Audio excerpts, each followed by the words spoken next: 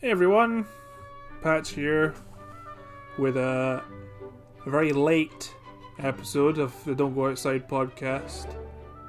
Audacity messed up the editing for this episode, so I had to start from scratch, which I wasn't too keen on doing at all, if I'm honest with you. I don't know if anyone is on the edge of their seat, waiting for each episode of this tiny little podcast to come out. But I wanted to put in a thing anyway. Say sorry it's late. We already recorded a bit later than usual.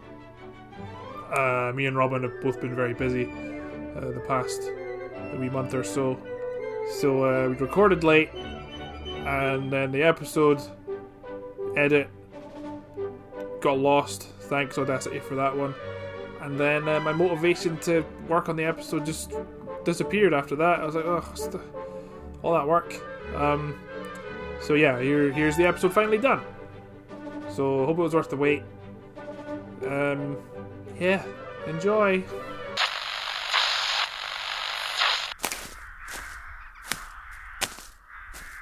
Oh hey, you made it. We weren't sure anyone was able to get the broadcast. We found this huge vault full of cool things from before the event. Yeah, do you want to come check it out?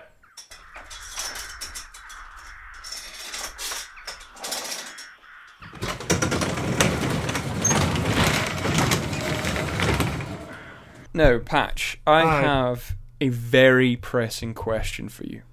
Is this going to be part of the episode? Should I do an episode intro? Or are we just... I'm just diving into it. Is this preamble? Man. This could be preamble. This could be episode material. But I feel that I just need to ask you. I need to get this out there. I need to get this information into the world, to our listeners. All right. Well, welcome to the Don't Go Outside podcast. We're going to kick off right away. Robin has a burning question that you can't hold back. So I'm introing the podcast. If you're just joining us, which you are, you're about 5 seconds in, Robin's going to ask me a question. What is it, Robin? Well, it's so important, but what is your desert island crisps? If you were to choose three, you're allowed 3 packets of crisps, 3 types of crisps to take with you to a desert island. These are the last crisps you're ever going to be able to eat. The only crisps you'll ever be able to eat again. What crisps are you taking? I'm taking Palm Bears. Fuck you. Wow, okay. Intense. The salted ones, ready salted Palm Bears. Mm-hmm. I'm taking Walker's Max paprika flavor. Oh, a good choice. And I'm taking the third one. I don't know. I'm taking onion rings. That was some pretty solid answering, considering I just put you on the spot there. Didn't expect it to be that quick. Well, I eat a lot of crisps. And I know what I like. Talk me through your Palm Bears choice there. I don't know, Palm Bears are fucking delicious, man. They're so nice. They're light, crispy, salty but not too salty, And they have like a weird, like almost umami flavor about them. That's like it's salty but also a little bit kind of sweety at the same time. I don't know. You've had Palm Bears before. You must know what I'm talking about.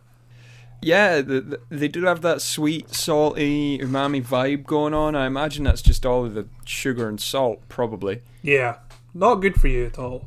But they're nice. They are delicious, though.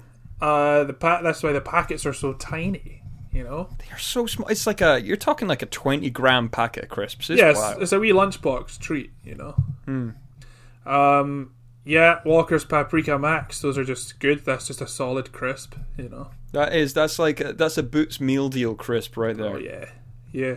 And onion rings, just any brand. Johnny's is fine. Store brand, usually very good.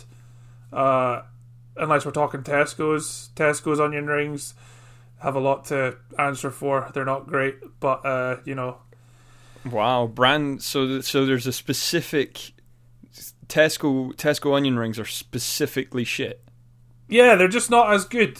Co-op ones are good. Sainsbury's ones good. Sainsbury's ones actually are pretty damn good. I had them recently. They're nice. They're like light, you know. Yeah.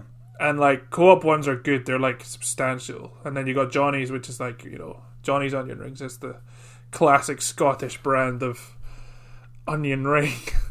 They are classic. They Johnny's do what? They do Tangy Toms as well, I believe. I don't know. Tangy brand. Toms are same company. Golden Wonder, I think, mate. Ooh. Although Tangy Toms are also very good. Tangy Toms, it's a banging crisp. What about you, mate? What are your Desert Island crisps? Have you put much thought into this? I'd get a Scampi Knick-Knack to start off. Okay, yeah. Then I would be going on, and now this is a rare one, but they are fucking great. The slight lime, I can't remember if it's like slightly lime or something. The lime flavored Doritos. They are something else. Oh man. yeah. You don't see them anymore though. You don't. But they were just nice. And I would actually follow up with, do you know Highlander's Ridge Crisps? Yeah. Salt and vinegar Highlander. Oh, give me that. Those are good. Those are legit Scottish pack lunchbox crisps. That's exactly. I don't even know where you'd get straight them. from 1995. Did Highlander go out of I'm pretty sure Highlander went out of business. Probably. I remember there being a huge hoo-ha. A hoo-ha. Well, they're coming for our crisps. They'll take our tonics next. Like, nah, no one's going to touch tonics, mate. Don't worry about it. You can go to the Tonics factory for a tour, believe it or not. I'd love it. I'd love to. I'm going to do it. Maybe we should do Don't I'm Go going to Outside do it. Outing. Try and stop me. I am doing it. Yeah, so I guess I need to ask. I mean, this is probably... You've been a vampire for like half a year now, so... Yeah, it's coming on 6 months. I mean, do you have like a vampire birthday after 12 months? Is this how it works? I guess you have your anniversary. I mean, I've not had mine yet. I'm not even a year into my vampirism. So I don't know if you have like you have death days, birthdays, rebirth days, maybe anniversaries. Your bloodletting anniversary. I think we could definitely host a little party in the vault. You know, like get some of your weird vampire friends round. Maybe get around some people we don't like for you. They could be especially for me. Here, this is something I meant to bring up last time. I was editing the last episode and I referred to myself as a vampire gentleman. I'd like to retract that statement because I feel like vampire gentleman conjures up this image of the kind of weird virgin that might go to like a, I don't know, he might have like a black top hat with goggles on it and maybe like a scraggly beard and too much dandruff in his long black greasy hair. You know, maybe like attends like a steampunk convention. Might refer to himself as a vampire gentleman. I want to retract that statement, say I'm not a vampire gentleman, I'm just a vampire. To be honest, I don't actually think you needed to contextualize it with words. I think just reiterating the phrase vampire gentleman tells everyone everything they need to know. Yeah. I can't believe I let that one slide. I know, it was pretty bad on your part. Oh, yeah, I blame myself, if I'm honest. I am not a gentleman, I'm just a vampire, just doing his darndest. Just living your life. Just living my life. A vampire dude, maybe. vampire dude. What's up, vampire dudes? So other than the vampire gentleman retraction, do you have any follow up from the previous episode? Yeah, no, not really. We covered Giri Haji last episode. I finished it. It finished in a very bizarre manner that I believe I panic texted you about. You did. I was like, why is Giri Haji ending with a interpretive dance sequence that seems to sum up the entire series? It was very strange. Kind of came out of nowhere. Because you did tell me when we first started talking about it that is quite a strange series. It's quite bizarre. Yeah. And I was like, there's nothing too out of line here. It's pretty standard, gritty cop drama with some cool like animated like recaps, which I really liked. And obviously, like the Rent Boy character, he talks to the ghost of his ex-boyfriend, but he's not really there. That's more of like a metaphor for what's going on inside his head, But yeah, no, that really threw me for a loop when I won't spoil it if anyone's going to watch it, but it does end, and then it doesn't end in an interpretive dance sequence, but I think it's like the middle of the last episode. It's pretty close to the end, yeah. Yeah, it's on a rooftop in London, and suddenly, there's just a very dramatic, serious dance sequence that kind of thematically sums up the series so far. It's like, strange. I like how it ends for the characters kind of ambiguously. I don't know. I don't want to go too much into it because we spoke about it quite a lot last episode. But yeah, no, I finished Giri Haji. It was good. I would recommend. Good show. It is a good show, and I think we have Giri Hajed enough. Yes. So we've Hajed enough. We have Hajed enough with Giri. Excuse me. So if there's no other follow up, let's dive into what have you been consuming? What media have you been absorbing? What have you been engaging with? What have I been up since the previous episode? Tell me about everything that has crossed your eyelids and ear holes. Well, way back, pretty much as soon as the last episode came out, which was a wee while ago, I started playing Yakuza 0, which is a game I've had on my backlog for ages. I bought it maybe like a year ago. I bought Yakuza 0 and I bought The Witcher 3 together because they're like £15 each. And I thought, I'll buy 2 classic games that everyone keeps going on about. But they're both huge RPGs that take hundreds of hours to complete. So I could only really pick one. So I went for The Witcher 3. So I'm now finally catching up with Yakuza 0. And it's a very good game. I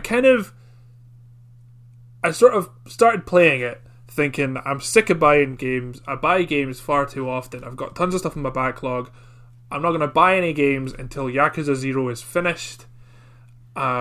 Which I was able to stick with that pledge for about 2 weeks.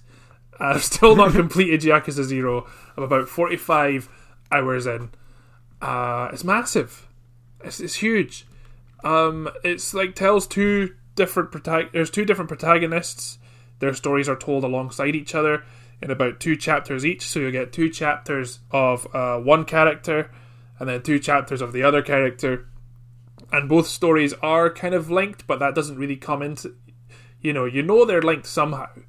But the game doesn't give it away until about maybe 30 hours in. Like you've played a whole of one game and it like ends on this cliffhanger. And you're like, oh, that's how they're connected. And then the game kind of keeps going. You're like, alright, cool, we can see this through. It's great. It's huge, but it doesn't feel like a drag, if you know what I mean. Wow, that's pretty incredible for a game of that length to manage it and not feel like a drag. Yeah. There's some bits that do... It feels... Okay, I'll say that it does feel like a drag in that when you sit down to play it, you never know quite how long you're going to be playing for, because it's being a Japanese RPG, there are like 20-minute long cutscenes, and you never know when you sit down to play it whether you're just going to be doing a bunch of side missions, which are all really fun, or whether you're going to be sitting down for like an hour's worth of like dialogue and exposition. It's just a random it's like a potluck of gameplay. It's like, am I going to be managing my businesses in Tokyo, or am I going to be sitting watching a serious Yakuza drama? Both are good, but you just never know. I think I have to be in a certain mindset to play it. Like, set aside a Sunday afternoon to say, right, I'm playing Yakuza today, and I'm just gonna focus on that, because you need a couple of hours to actually sit and play it. I mean, you do for most games, but for Yakuza, it definitely feels like you need to focus on it. You know? So like it demands your attention. Yes. I've never played any of the Yakuza games whatsoever, but it seems to me it's one of these series that the people who are into them are really into them. You know, Yeah, they're has a wax massive lyrical following. about them. Yeah, and this is the first one I've played, just because I think it's quote unquote the best one so far. At least it was Right. when it came out, and it's a prequel as well. So I imagine if you'd played a bunch of the series before, you'd get all these little nods and references to stuff that's going to happen in the future. But because I think it's the first Yakuza game that was released in the West. I could be completely wrong about that, but this is a series that's notoriously been very like, we're only releasing it in Japan because Western audiences won't understand it. And then Yakuza 0 kind of got really popular, and it's introduced a lot of Western players to the series. So it's good. So I think I'm not alone in being like, I don't know any of these characters, which I think is good that they've decided to go with a prequel for the Western release. And I think more and more the older games are being remastered and released on the PlayStation Store. But yeah, it's bonkers. It's a mental game. On one side is a very serious, gritty Yakuza drama where, you have conspiracy to murder and take over small businesses and cutting your fingers off and getting in brutal fist fights. And then, half an hour later, you're, sitting in an arcade playing Outrun, playing the claw game, so you can, win a soft toy for this wee girl who just hangs outside the arcade all day. You're going on, fake dates to prove to this girl's dad that she does, in fact, have a boyfriend. Running clubs. It's just a huge variety of, weird, random, mixed themes. It's I don't know. It's you kind of just have to play it you have to play it to believe it, Robin. Play it to believe it. I did watch the Zero Punctuation review on it, and he kind of said he made some similar notes in the sense that it's all over the place, but it still manages to be sort of somewhat cohesive, which is nice, I guess. Yeah. It's funny to see it alongside Giri Haji, because that kind of has that has a similar sort of vibe to it. That's true. Yeah, I mean, you're not totally taken out of it, when the tone does switch, which is nice. You're able to believe very well that this cold-blooded murderer could also be really into breakdancing and going on wacky wee adventures. It's good. There's side quests that take forever. It's one of those. It's you'll spend a couple hours just doing a side quest because you can't really skip the dialogue to be like, oh, come on, no, I understand what's at stake here, let's just get to it. It's no, you have to sit and watch all this filler. Wow. It's just fine. You know what you're getting. Once you're 20 hours in, once you're 20 hours in, you know what you're getting. Yeah, you've accepted it. Yeah, no, it's good. So it's kind of my ongoing project. Like I said, I was like, I'm not buying a single other game until Yakuza 0 is finished. But yeah, then 2 weeks later, I bought XCOM 2, and You're buying such enormous games as well. I know. I'm done with XCOM 2 as well. I don't even really want to talk about it because I feel like everyone knows XCOM's had tons of screen time in terms of people knowing about it. Yeah. So yeah, XCOM 2. I bought expansions for Frostpunk. Yeah, it's a whole bunch of stuff. I just to distract myself from the Yakuza. But the Yakuza is a game I keep going back to, and it's always on in the background. Always on in the background, in a sense of it's actually always on, or always on in the background is you're always dipping back in, throwing in a couple hours there. Oh yeah, no, just dipping in. Right. Yeah, it's nice. It's nice just to have. It's nice that I've kind of got that to go back to. I think the issue before was that I stopped playing it for a year, and I'd totally forgotten what was going on. So now I kind of have a better idea of the story. I can kind of go back to it and be like, oh yeah, this is where I was. Very useful as well that the developers clearly know that people are going to lose track of what's going on, because you are playing you're playing essentially two different stories. So every time you switch back to the previous character, it does like a previously on thing, which is really good. That's really good. So, That's yeah. really, really good. So it does feel a bit like a TV show, you know? The cinematics are all really good, very minimal on the quick time events. A lot of the fighting you have to do yourself, and then it'll, cut to... that's what I like to hear that. Yeah. And then every now and then it will cut to a little cinematic cutscene just because they wanted to throw in a cool bit of action. And, they've earned it. At that point, it's like, oh, you're going to dive through a window off a balcony. It's like, yeah, great. Just give me that quick time scene. I'll happily do it. So, yeah. And this series doesn't seem to give a damn about, what's the phrase now? Ludonarrative dissonance. Like this, do you know the concept of ludonarrative dissonance that I feel like Naughty Dog were trying to distance themselves from so heavily with I have with The Last of Us? no idea what that term means. Okay, I figured it'd be something you'd be bang into. So ludonarrative dissonance is, just to take a quick sidebar here, ludonarrative dissonance is the idea that to take the example of the Uncharted games, where you're a plucky adventurer, Indiana Jones style, going through all these temples, finding treasure, but like in the midst of all that, you're also like murdering like hundreds of henchmen just in cold blood, and it's never addressed in the in the narrative.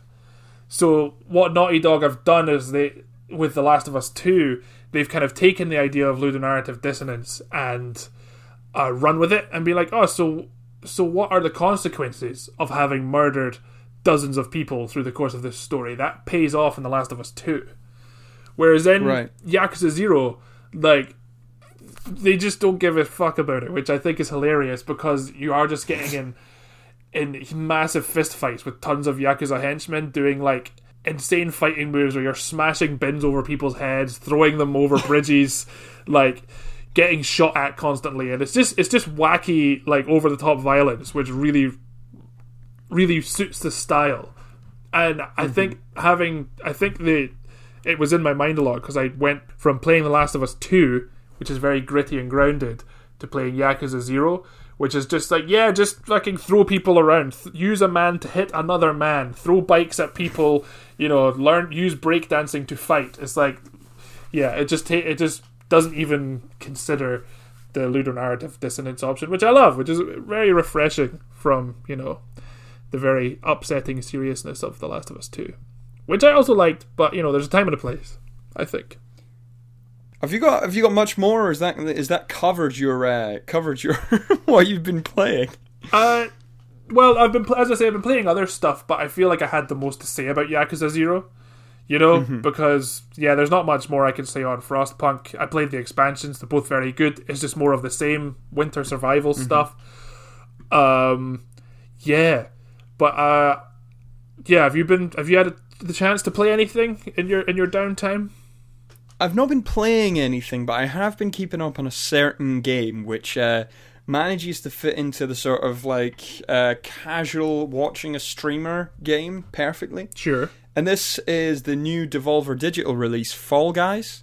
Oh yeah, Fall Guys, sure. Which has become insanely popular very, very quickly. Yes. Now, just to set the scene for anyone who's not seen this or played it, it's basically a game version of, sort of Ninja Warrior, Total Wipeout kind of round games. Keshi's Castle. And it's in a sort of battle royale setting. And you play as like a silly little bean model, and then you run through obstacle courses, play various games, and then there's one winner at the end. You start with 60, you end up with 1. Super simple, quick games that last only about 15 minutes. And it was produced by, as I say, Devolver Digital, who seem to just only make good games. My favourite one was Enter the Gungeon, but they've made so bloody many. Oh, since Enter the Gungeon, like totally, they've made tons. Mm-hmm. So I've been watching this, and it is perfect streamer material, because you can just sit back, watch a streamer play a couple rounds, put it on the background when you're doing something else. Brilliant. But the popularity of the game is absolutely incredible, because someone did some quick back of the fag packet maths, and they've made something like 98 million out of this already. Yeah, no, it did very well very quickly. For the scope of the game, that's insanity. So I'm just happy that Devolver are doing well, happy they've released a new interesting game, and happy that was available for me to watch, because it's just a great time. Beyond that, I have watched a couple of films which I had thoughts about, but just very brief thoughts, not long-winded ones. Mm-hmm. I watched Tropic Thunder. Have you ever seen this? Oh, not for a little while. Yeah, I think I must have watched it maybe when it came out, but I haven't really watched it since then. I watched this just because that I was staying at a friend's house. He had that on DVD, and he was like, "Robin, you need to watch this because you won't believe that someone let this get made." And I was like, okay, no, surely not. It was released. I mean, it wasn't released that long ago. I was like, mate. He was like, mate, you need to watch it. So I did, and my goodness. So Tropic Thunder is produced by Ben Stiller, and it has Robert Downey Jr. doing blackface. Yeah, and Tom Cruise wearing a big Jewish stereotype fat suit. It's just pretty berserk, and right? it boggles the mind. It's like they've almost leaned so far into it that it becomes kind of okay, but I don't know how I feel about it. It's just, well, yeah, I know, incredible. Yeah, but I think that's kind of part of the joke. I think is, I think they lean very heavily into like Robert Downey Jr. is playing the kind of character that would do that, and isn't that outrageous? And they do address it, because I think that's the point of the character. I totally forgot Tom Cruise was in it, to be honest. Tom Cruise is in it, playing a big. Yeah, big, he plays like, the producer fat. guy. Yeah. Forgot about that. But yeah, it was just it was great to watch it as a piece of Hollywood history and being like, this got signed off. Someone put millions of dollars behind this. That's amazing. Yeah, not that long ago. As just you say. insanity. Yeah. So I watched that, and I was amazed at that. And I also watched Jurassic Park, the original Jurassic Park. Oh my word, what a film! That's a classic. Spielberg. Love it. Oh, that stands up so well. Such a good film. Yeah, man. Jurassic Park. That opening scene with the Velociraptors. Holy moly! That's That's something pretty intense. Yeah, I mean, when you watch that compared to like the newer ones, like the first two new ones, which are all right, but like the first one's just lightning in a bottle. I think that they've been trying to recapture since the first one came out. It is, and watching, I would recommend anyone watches that back, because I had forgotten how good it was. So in my head, I'd always thought, Jurassic Park, really good film. But upon rewatching it, I was like, this is really, really good. This is much better. Like, my brain had decayed how good it was. Sure, yeah. So yeah, anyone go back, watch Jurassic Park. It's incredible. Also, the animatronics in it. Wow, physical effects, just incredible. Yeah, the special effects hold up. They really do. They do. Yeah, I mean, if we're gonna go back and funny you should mention going back and watching things that you'd kind of archived in the back of your head. Last night, I rewatched Bill and Ted's Excellent Adventure. Wow! Because the new one is out in America. You can stream it. Oh my goodness! Really? And it's coming out in the UK. Time of recording, it's coming out in like 2 weeks. In the UK, you can actually go to a cinema for the first time since the pandemic closed everything down. I'm very tempted to make Bill and Ted's third movie. I can't remember what the subtitle is. Very tempted to make the new Bill and Ted movie my first cinema outing after pandemic. Because I loved those movies growing up, man. I would be so up for that, because the Bill and Ted films were incredible. They were great fun. Great fun. Really good. Yeah, so I rewatched Bill and Ted's Excellent Adventure last night, and yeah, it holds up, man. It's funny. It's good. It's really good. I think I might give that a rewatch, because I've kind of forgotten what happens in it, but I remember having a real good time. It's yeah. It's good. I might watch the second one soon. It's weird because, yeah, I was kind of halfway through watching another film and it was just too long, and I was like, oh, this is boring. I'll put Bill and Ted on because that's kind of in the zeitgeist at the moment, you know. And I was like, yeah, let's get Bill and Ted on. So it's good. It's really good, man. Like an hour and a half, you know, short and sweet. I think just a lot of the films I've been watching recently have been like epic dramas that are like 2 hours long, and I was like, I can't do another one of these. I can't do another one. Yeah. Well, but speaking of, sorry. let's try and do the link together at the same time. Let's go. Speaking of Bill and Ted. That's not where I was going. Okay, you intro in because I don't know which one you want to do first. Are we gonna do the things that we've both watched, things that we've collabed on? Let's dive into it, man. Let's dive straight into it. Why not? Sorry, let me take a stretch here. You have a little stretch. I'm so I'll have sleepy. a little hydration. I'm so sleepy, all right. Robin. It's okay. Look, man. See, as soon as you get me started on fucking Harley Quinn, I'm good to go. Well, that's as good an intro as any. I told Robin a few weeks ago. I was like, listen, there's a Harley Quinn cartoon series out, and it's actually really, really good. And yeah, I think Robin was maybe right to be cynical and be like, I don't know, is it? Because we went to watch Batman and Harley Quinn, the animated movie, in cinemas, and it was a bit rubbish. But I was like, nah, man, come on, Harley Quinn, it's good. DC animated stuff, it's like an 80% sure shot. Yeah. And all this is a rambly lead up to say that it is one of our topics of the week. Harley Quinn. That's the title of it. It is. No subtitle. Harley Quinn. No subtitle. Animated TV series. Birds of Escape of Fantabulous something, another 16 words that are unnecessary. The Harley Quinn animated series. There's two seasons that have been released at this point. And you absolutely slammed it. I did. I watched the full 2 seasons, both 13 episodes long and 20 to 30 minutes per episode. I slammed that in 2 days. Good on you, man. I know. I've still not even finished it. Mate, you need to get it finished. I think I'm about 2 episodes away, but yeah. Now, the Harley Quinn animated series is not part of the DC animated universe. It's not part of that. So it's not part of the stuff with Flashpoint Paradox. It's not, what's the word? It's not canon with those. Sure. It is kind of just a standalone thing, like almost a one-shot. Yeah, but this means it has the luxury of just picking and choosing little bits of lore that it needs for the story, which is great. You know, I love stuff like that.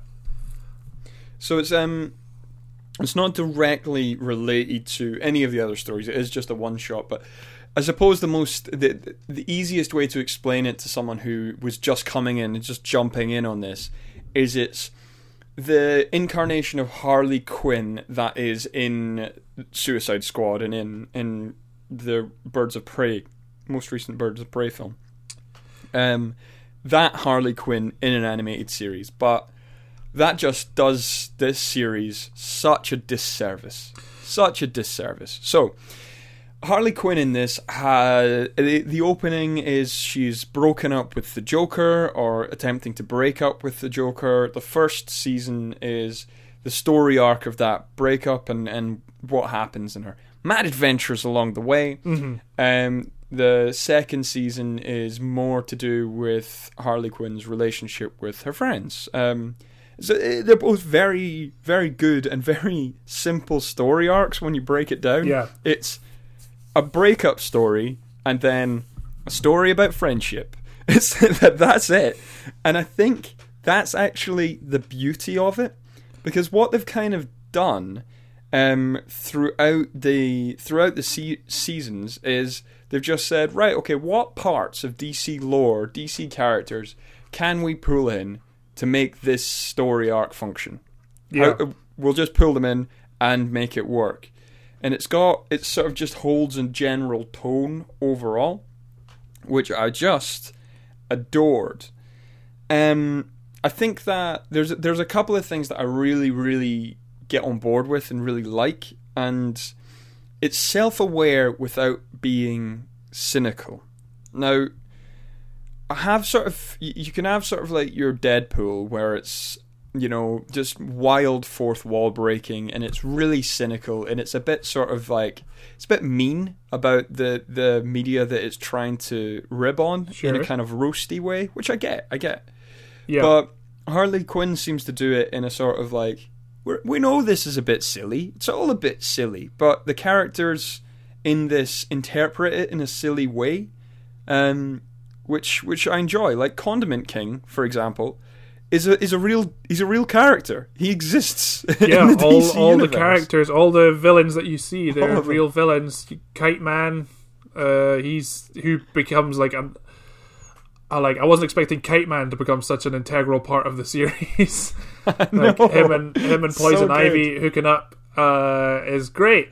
Minor spoilers for this show, by the way, but you know we won't get hugely into it. But yeah, Kite Man and Poison Ivy hook up, and that's a really good arc for them because she's a bit embarrassed because Kite Man's a crap villain, but you know he's a bit.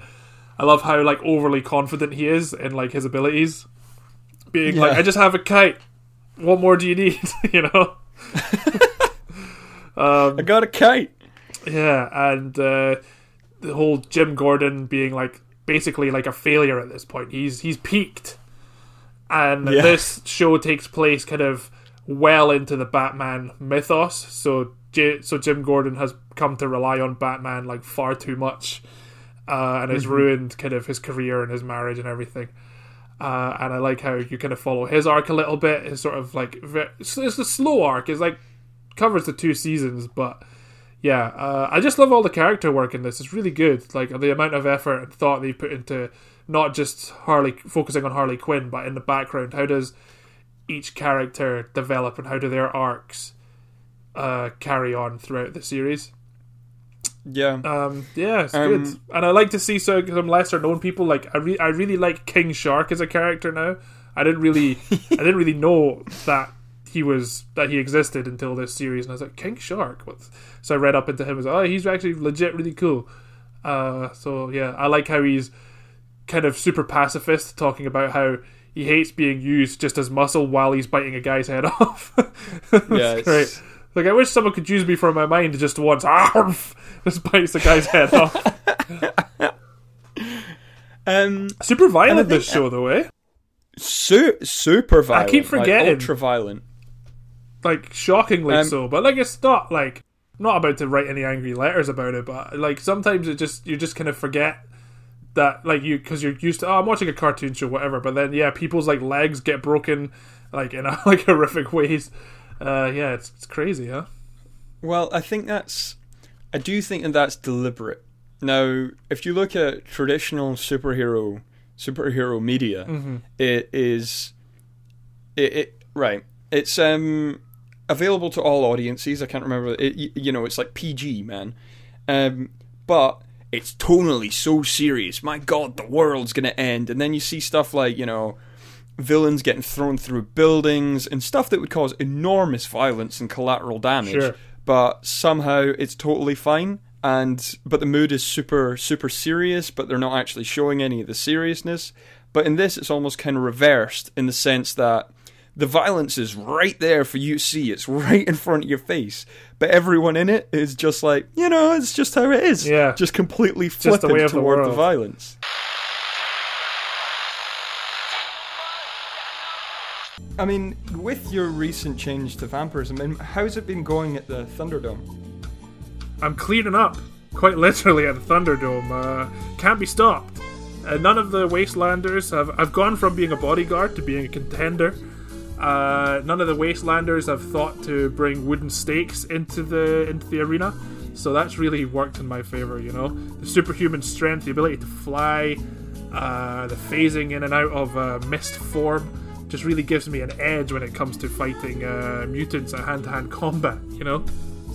So we can't all be like Patch in his success in Thunderdome without any kind of weapons, just with our bare claws. Some of us need to receive weapons, perhaps on a monthly basis, and today you can.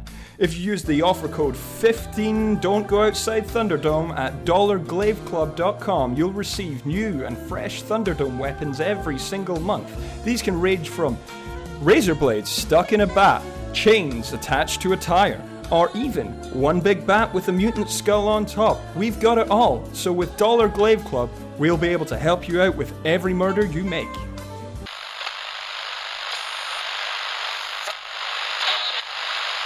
Something I do really enjoy about it as well is it's a loser story, and I always like stories about losers. Yeah. And like I don't know, I think this was something they tried to do with the Suicide Squad film and just didn't, because it's like, sure. Oh yeah, they're losers, but then it's just like, no, but we're actually trying to make them super cool. Yeah. Whereas in Harley Quinn, it was like, no, they're actually just losers. You know? Yeah. Nobody wants They them on live their on their team. They can't get a job in the Legion of Doom, even though they're desperate to kind of like get fame and fortune. They're like, they have to live in like in an abandoned mall. It's good. It's really good. Yeah. I got very strong One Punch Man vibes from it. Oh yeah, no, there's a bit of that kind of tone in there. Yeah, where like there's a serious superhero story going on somewhere. Yeah. But this is the part of the world where they're just kind of goofing off and trying to make a name for themselves and kind of not constantly failing, but not maybe doing as well as they should be. And yeah, it kind of goes into kind of the aftermath of a lot of these serious superhero stories, like is it the Mother of Fables? Is that her name? Like the fairy tale queen who got cursed to live in the tax book, which I thought was really good. It's what happens after that? It's like, she just goes on to work in an insurance office, but as a book, I know, a talking book. I did really enjoy. I did touch on the self-awareness, but I did really enjoy. They just opened an episode with like a 5-minute roast of, like nerds who get really upset about it. Oh yeah, that was good. just like, wow, like that's just brutal but hilarious. They opened the episode with just two guys sitting on a couch, and one of them's getting really pissed off about this not being true to the lore, and they just roast them. It's great fun. Yeah. I like that they didn't overuse that as well. It was kind of, they did it twice and that was it. That's the only times they sort of directly broke the fourth wall. Yeah, I think good to address that criticism of the show like once. Mm-hmm. But then I think there's a danger of leaning into it too heavily and then becoming almost too self-righteous in a way, because the show does deal with the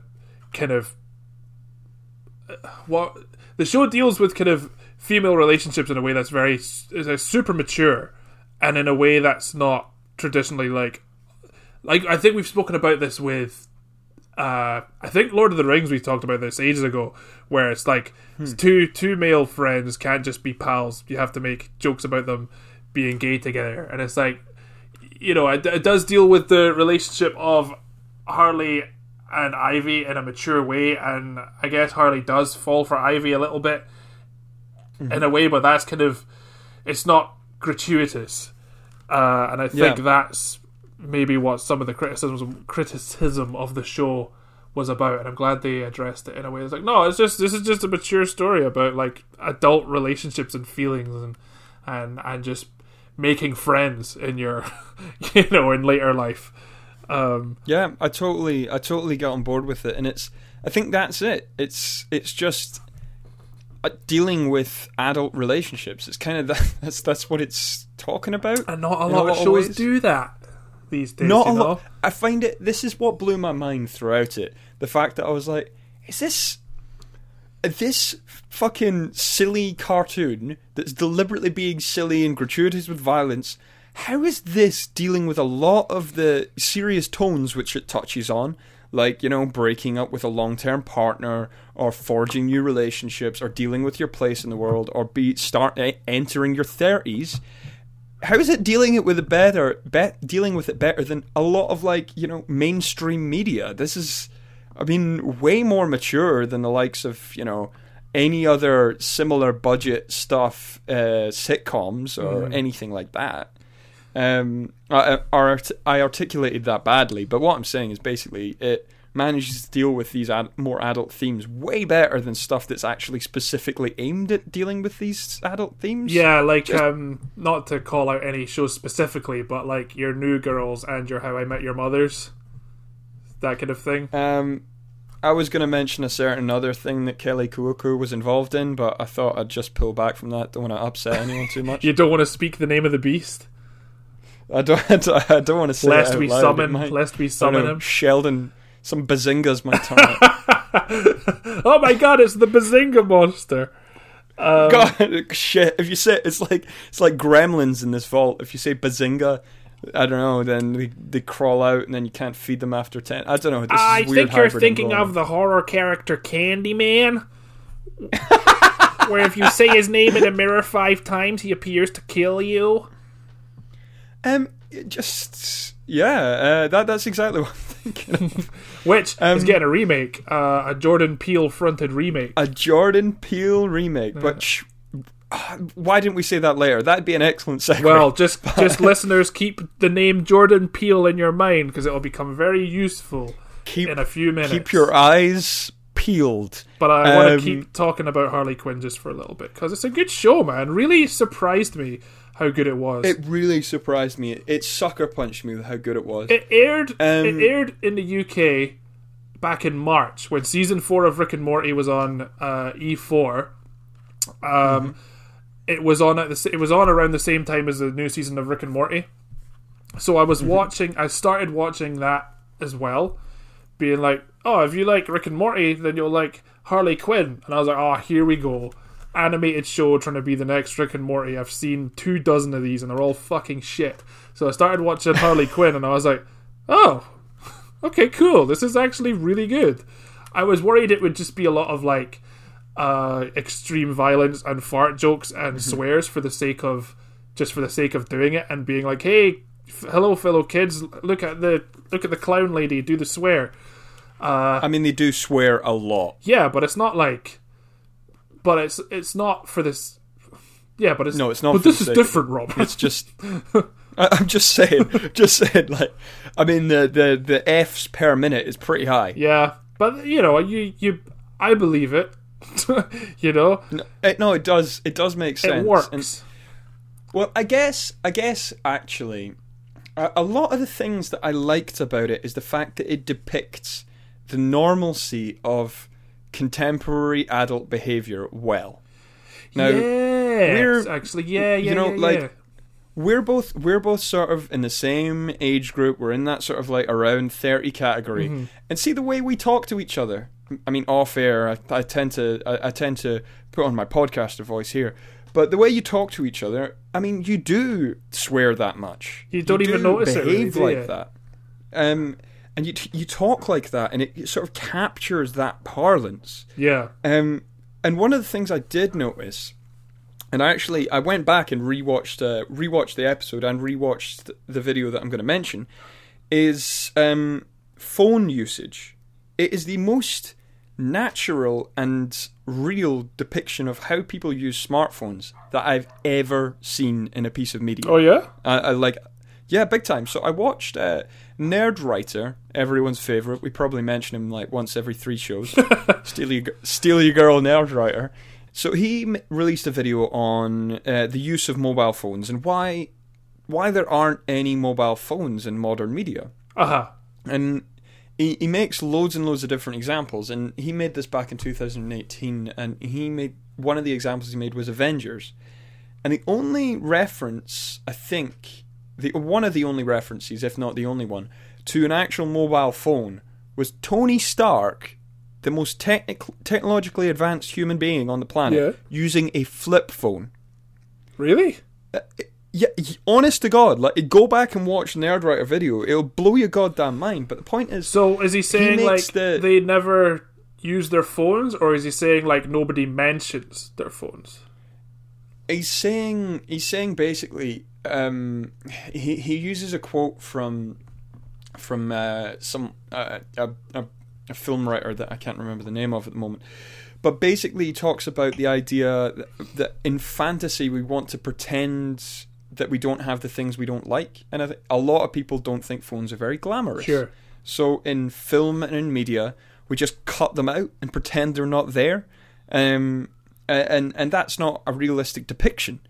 And then we get to bloody Harley Quinn, where you've got a cartoon clown with a bunch of superheroes, and they actually use smartphones like we use them. Now, just to go on a specific example. Yeah.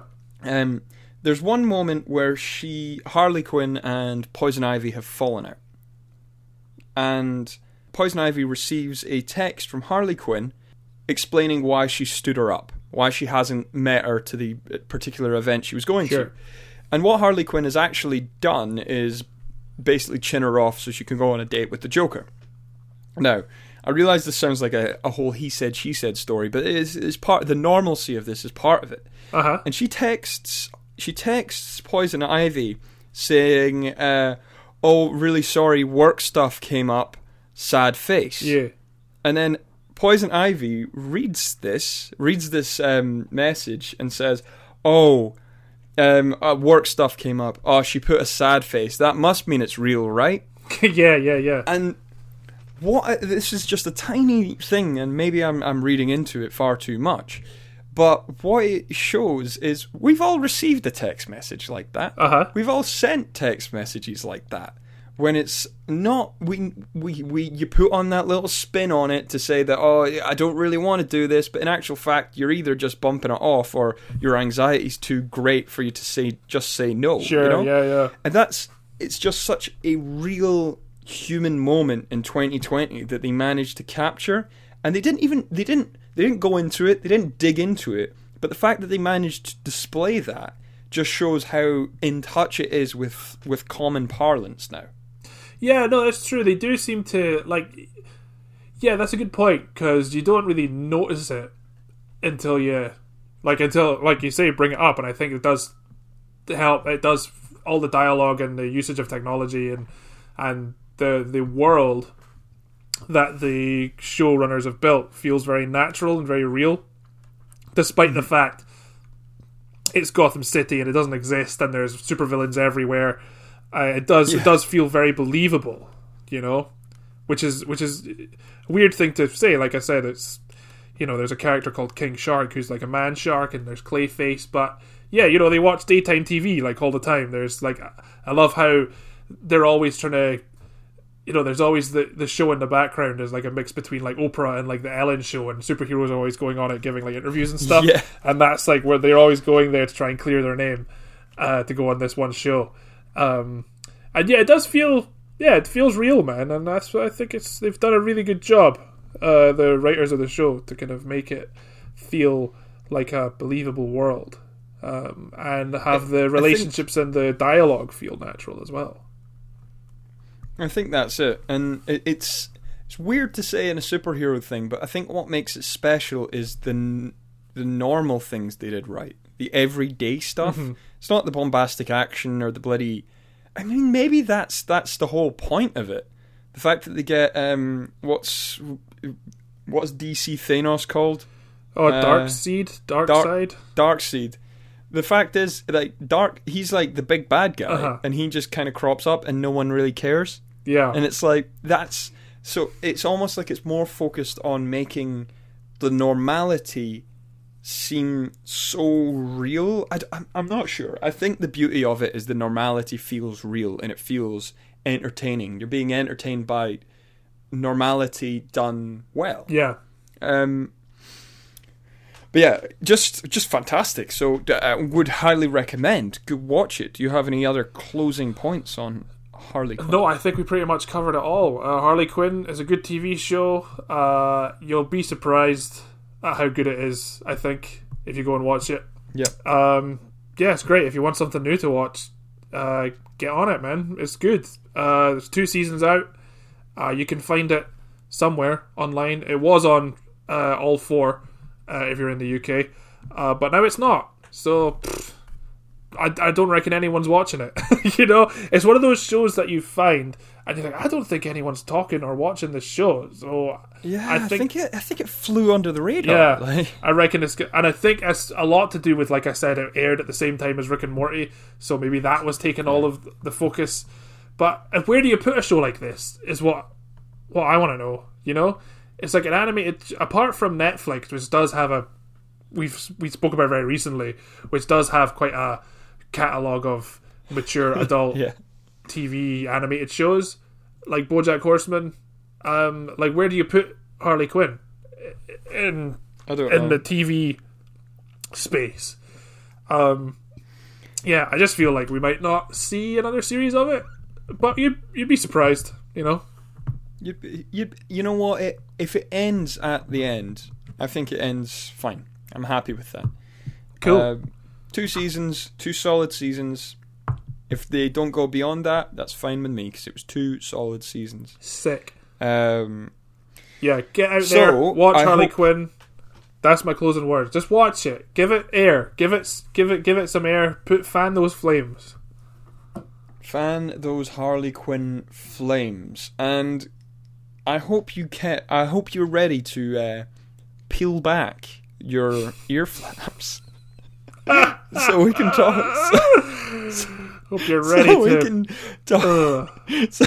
So we can talk about our second topic of the week, which is Lovecraft County. Lovecraft Country, I think you'll find.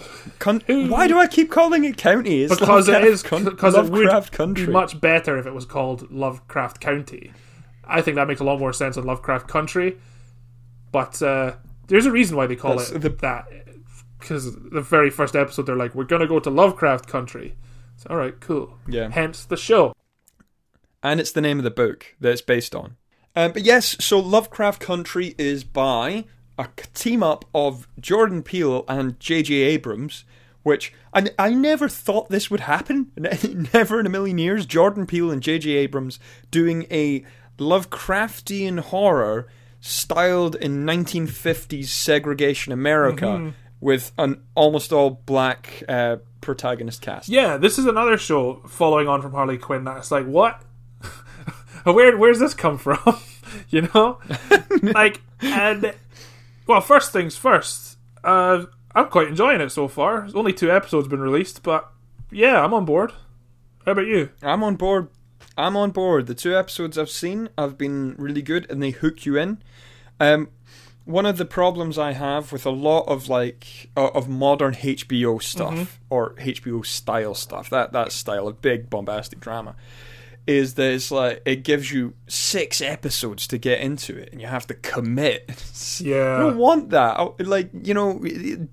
Impress me, get me in fast, and they do that in spades. Episode 1 starts strong, it gets right into it. Excellent. just hits the ground Full running. of intrigue. I mean, with just seeing Lovecraft, Jordan Peele, J.J. Abrams, I was like, yeah, okay, sign me up, man. I'm in. I'm here for that. And it's cool that it's not an interpretation of. It's not a direct interpretation of a Lovecraft story. It is a world, much like the hit film Inkheart, starring Brendan Fraser. It is a film where Lovecraft's writings are in fact real. They weren't just stories. They were like little true writings that he based off reality. So this world is not set in the Lovecraft universe. It's set in a universe where Lovecraft was basing his writings on reality. Is that accurate to say? That's the best way of describing it, because a lot of people who I've been discussing this with get confused. So they're like, oh, is it set in Lovecraft universe? And it's like, no, well, not quite, because Lovecraft actually doesn't exist in the Lovecraft universe. It's like a bit step beyond that. Yes, you put that perfectly. Cool. I was worried I was getting a little too rambly with it, but yeah, cool. All right. So yes, so this is set in, like you said, 1950s segregated America, which, first off, I want to say, like, a lot of this series is just white people being awful, which really does set the tone. Yeah, it's just people being awful to black people, which is good to see represented, especially in 2020, like the times we've had, ladies and gentlemen. It's cool to see, like, no, we're just going to address this. This was a shitty time to be a black person. You couldn't go anywhere and do anything. And it really made me think of, because I've still not seen Get Out, and it made me think of what you said about it, where you shouldn't have to feel terrified for these characters, but you do, because of the times they live in. This is going to go badly for people, not because there's monsters in the area. It's just because they are disliked by pretty much everyone, which sucks, man. Sucks to see it, but I'm really glad it's represented in that way. I think Jordan Peele is a master of using context to force you to feel empathy. Yeah. And I did. It's the exact same thing I described in Get Out that's here. It's why I shouldn't feel so scared. I shouldn't feel so nervous here. Mm-hmm. But because of the context that he's creating, because he's putting you in the shoes of a person that would experience this, then you feel that. And I think that's that's one of the things that it certainly Get Out did, and I feel this does as well. Is, I mean, to go into the topic of, like, it's very easy to be a young white man coming from a semi-privileged background to feel impenetrable and to feel like, oh, why are you worried about stuff? Sure. Because, the world's been built to make us feel like this. So his ability to make you cognizant of what people felt at that time and in these situations is just it's mastery. It's a mastery of making you feel empathy. Yeah. And it just shows that people forget how recent it was that things were really, really fucked up. I know. Segregation was within a generation. Yeah. And it was really bad. Really, really bad. Like, so there is a moment in episode 2 or 1 where they enter a sundown county. Oh, that's the first episode. Or sundown town. It's the first episode where the sheriff basically threatens the group of protagonists, the group of black protagonists, that they have to be out of the county before sundown, or he'd be forced to lynch them. Yeah, these were real. Sundown towns and sundown counties were real things. I know, and it's weird because, like, I wasn't really aware of any of this part of American history. Do you know? Yeah, me too. So this is really... This show did a really good job of introducing the concept, introducing that part of history, and then saying, like, now you're gonna follow some characters going through these struggles and problems, and we're going to present it in a way that makes you understand just how scary it was to be a black person in 1950s America. Yeah, I think that's exactly it, and it's well, I'm just so impressed, and it's also like what I'm finding at this point is I'm almost like just enjoying the sort of two stories in parallel. I don't know how. So the sort of supernatural stuff and the sort of exploration of what real life segregated America was like. Apartheid do you call it apartheid? Segregated America. Segregation, yeah. What that was like. And I don't know how these are going to interweave yet, but I am here for the show. It's incredible to have these things shown to me so I can learn more about them. Yeah, definitely. It is doing both, as you said, it's doing both bits very well. When it gets to the the supernatural stuff, it does have that sort of slow build Lovecraftian storytelling, where it's a bit of a mystery, and you're like, what is the monster here? What is the threat? Where's, how are these people insane? Are they seeing things, or is the entity real? I'm interested to see where the series goes, because it has very quickly been like, oh, it's a cult. There's a Lovecraftian cult now. And one of my criticisms of Lovecraft media is that it is, media based off of Lovecraft stories. One of my things is that quite often it is too quick to get into the cultish side of it, whereas a lot of the impact of Lovecraft's writings is that you'd reveal the horror at the very end of the story, and you'd go, "Oh, it was that all along." But no, it's interesting that they've gone very quickly into episode 2. It's like, no, it's a cult. There's going to be some repercussions for what you've seen here, so I'm interested to see where they take that in the next 8 or so episodes. That's interesting that you say that, because I actually thought they were like almost immediately introduced the cult, and then they immediately killed them all. It was almost like, right, okay, we're not doing that kind of story. Well, it did feel like a Lovecraft short story in one episode. It almost was like, because I guess it was like, okay, so here's one story. I wonder if they're going to keep doing like, now here's another short story with these same characters, but there'll be a continuing narrative right the way through, because that'd be cool to see, because I mean, Lovecraft wrote what, like 65 books, all of them like pulpy short stories, so there's a lot of bloody little things they could dip into. Oh, that'd be great if it was like each episode's almost like a Lovecraft one shot, but having this sort of continuous journey of this road trip through segregated America. But yeah, I'm really interested to see where it goes. I'm liking all the main characters so far. I think there's a risk a lot with these ensemble casts, and especially when it comes to sci-fi horror television. Like there's a big risk for for the cast to just be pretty rubbish, and for it all to be about the special effects. I'm kind of thinking of Sci-Fi Channel stuff here. Like the tone of it does seem to be very Sci-Fi Channel, which there's a time and a place for, but I feel like HBO, especially having gotten J.J. Abrams and Jordan Peele involved, I think they're putting a lot of effort into be like, no, let's make this something that's actually good, Yeah. And just with you mentioning the cast, really good to see Jonathan Majors, who was in Last Black Man in San Francisco. That's the only thing I've seen him in. Thought he was fantastic in it.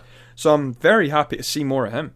Yeah, good. And there's the guy who I think was in The Wire, who plays the main guy's dad.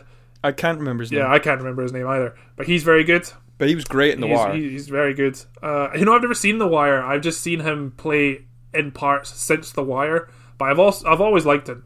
I just know him. I just know that he was in The Wire, so that's how I refer to people. Yes. So, good show so far. Third episode's out so far. I'm gonna watch that after recording, I think. I'm gonna watch that immediately after this recording. So my closing note on it, actually, because we haven't watched enough of it to really know there is still intrigue there. But final note on it for me is, I was like, for a long time, I was like, J.J. Abrams is like, I'm not really feeling his directorial style. I kind of get it. It's pretty good. It's pretty Hollywood. Oh, you've blown up an entire town. There he is. There's my JJ. However, he's just a producer on this, so I feel he can dip his toe in and be like, actually, no, we're gonna explode things now. So, all right, JJ. Yeah, we need to we need to have a 10-minute explosion sequence. Yeah. But no, interested to see where it goes. Maybe we can do some follow-up next episode. I would like to see some strong Lovecraft Country follow-up. I'm here for that. But yeah, I hope it stays good. I hope it stays good. That's HBO have been panicking since Game of Thrones finished. In terms of like, we don't have a big draw anymore. People, we don't have something for people to tune in a lot. I'm not entirely sure Lovecraft Country is going to fill that Game of Thrones hole. No, I don't think so. But it certainly seems that since Game of Thrones finished, they were like, "Oh, get his Dark Materials," and everyone's been like, "Nah, fuck that shit." I was like, "Okay, what about Lovecraft Country?" And I don't, again, like Harley Quinn, I'm not sure what kind of reception it's getting. I haven't really read much about it since it started. I don't know how generally people feel about it, but I like it. I don't know either. You and my partner are the only people who I even know about it. So I'm not sure. They seem to be advertising it a lot, though. I've seen billboards where it's like Lovecraft Country, and then there's been a few Now TV ads, popping up on Instagram, being Lovecraft Country is out now. You can watch it. And I was like, okay, maybe they're pulling people in, but I don't know if the word Lovecraft is a big enough draw outside of pure nerd patter, like us. Yeah.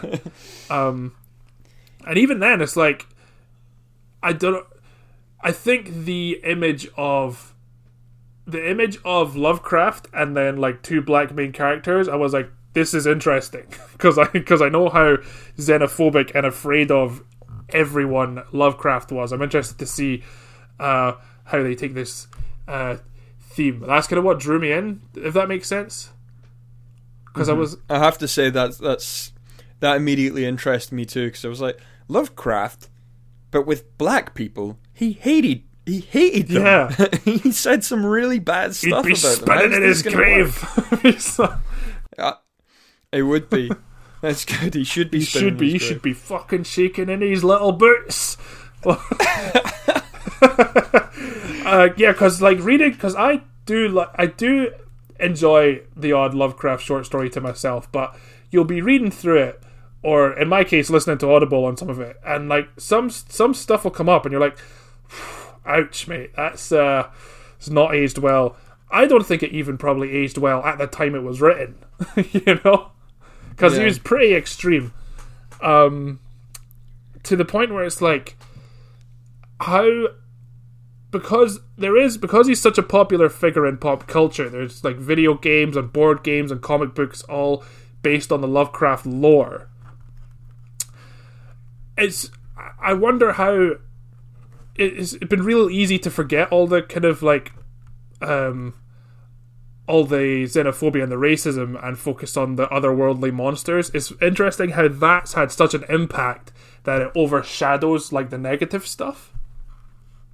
Yeah, and I suppose this is an exploration of what's been missed, and it opens in the first episode. It talks about like what's the poem? It's like how black people were created. I can't remember the exact the title of it, but it's this verse that Lovecraft talks about, basically just all of this racist stuff about how black people were more animal than human and they were spawned and stuff. Yeah.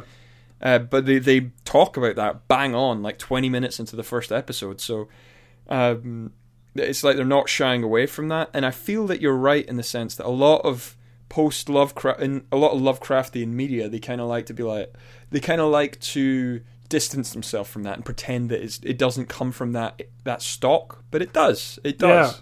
Because even Call of Cthulhu, the most famous story, and the one that everyone kind of draws inspiration from, like the Cthulhu cult is a black voodoo cult in the Louisiana swamps, and the way he builds horror around it is basically just Lovecraft being like, these people are weird and I don't like them. And it's like, well, you could build horror around that, but you could put that, I don't know, it is difficult. And I'm glad that there is now a piece of Lovecraft inspired media out that tackles this topic head on. So no, I'm just, it's good to see. It's refreshing, I think you're right, and yeah, I suppose that's a good place to sort of call it, because we don't really know anymore. I don't want to speak much more about it and then be proved that my speculation. We're stepping onto a rickety rope bridge, walking across. I think we've made it to the other side without saying anything too outrageous, maybe, but. No. You know what I've learned this year? It's better to just fucking say shit and get it wrong and be like, oh, I'm sorry, I genuinely didn't think that, than to than to stay silent. Right? That's the new message? And on that new message, on that message, go on. Shall we, as we've made it to the end of the Rickety Bridge and got back into the vault? I know, yeah. There's someone built a giant chasm outside of our vault. How did this happen? Would you go outside for Harley Quinn? Yes, I would. I enjoy that show. I think a lot of the Harley Quinn attention has proved very fruitful. She's been a very popular character in very recent years, and I think it's paying off dividends to have a female supervillain represented so well. It's great. And yeah, I would go outside for Harley Quinn. Would you? I would go outside, and to be honest, even the fact that I think it's great that Harley Quinn is one of the first good representations of a female villain, first great representations of a female supervillain, first great representation of a female hero in a lot of ways, and beyond all that, attached to all that, it's the first great representation of Harley Quinn. How many times have they got her wrong? And they've made this, and it's great. It's a great representation. True. Yeah, because her first appearance in the animated series, that's obviously the one everyone goes to. That's when she came to be. I was thinking about Birds of Prey recently. I did quite like it. It's pretty good. Better than Suicide Squad. Let's not jump on that segue right now. But yeah, no, this definitely does a much better job of turning Harley Quinn into an actual human person. An actual human person, which is the main thing. It turns all of the characters into human people, which is why I'd go outside for it. Claymen, plant ladies, all human people at the end of the day. And on the non-human side of things, I'm pulling this through, kicking and screaming. Let's get over this hump.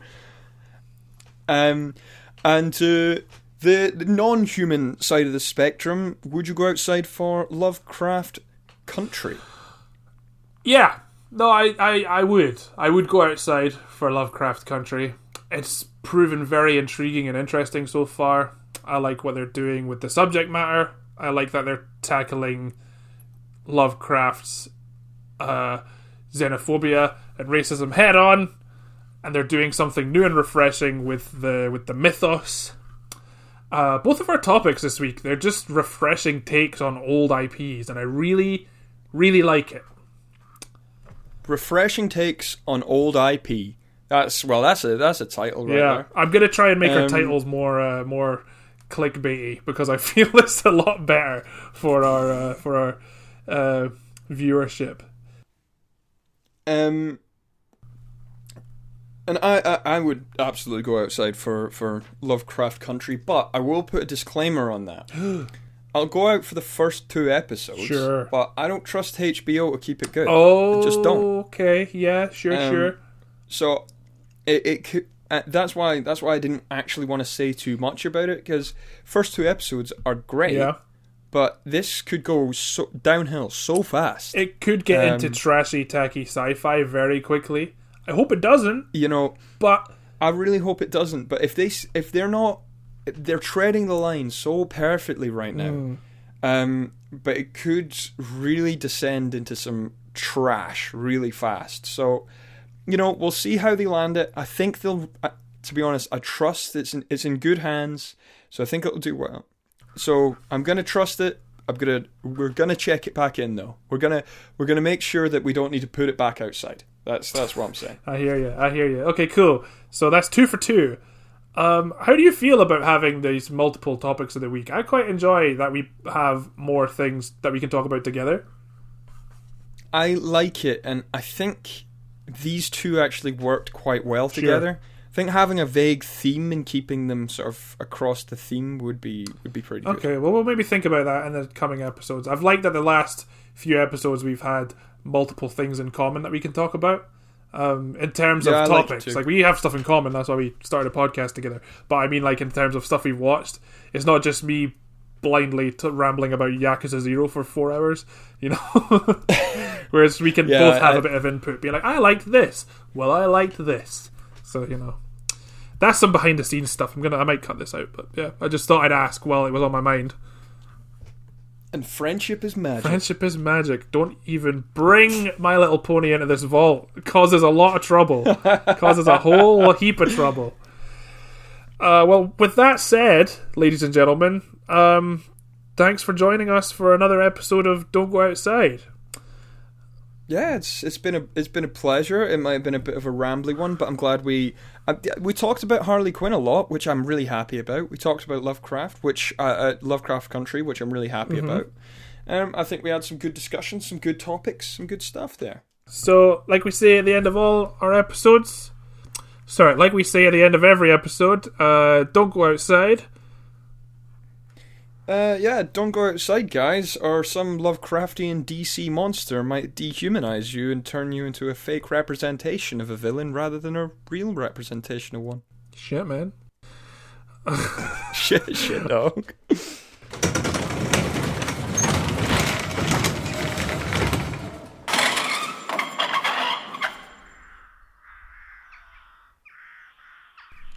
Don't Go Outside is your podcast broadcast from the post-apocalypse, brought to you by Patch and Robin. If you enjoyed this episode of Don't Go Outside, why don't give us a follow on Spotify or subscribe to us on iTunes, and you'll be updated whenever a new episode is released. You can also find episode updates and other fun news on our Instagram feed at DGO_podcast.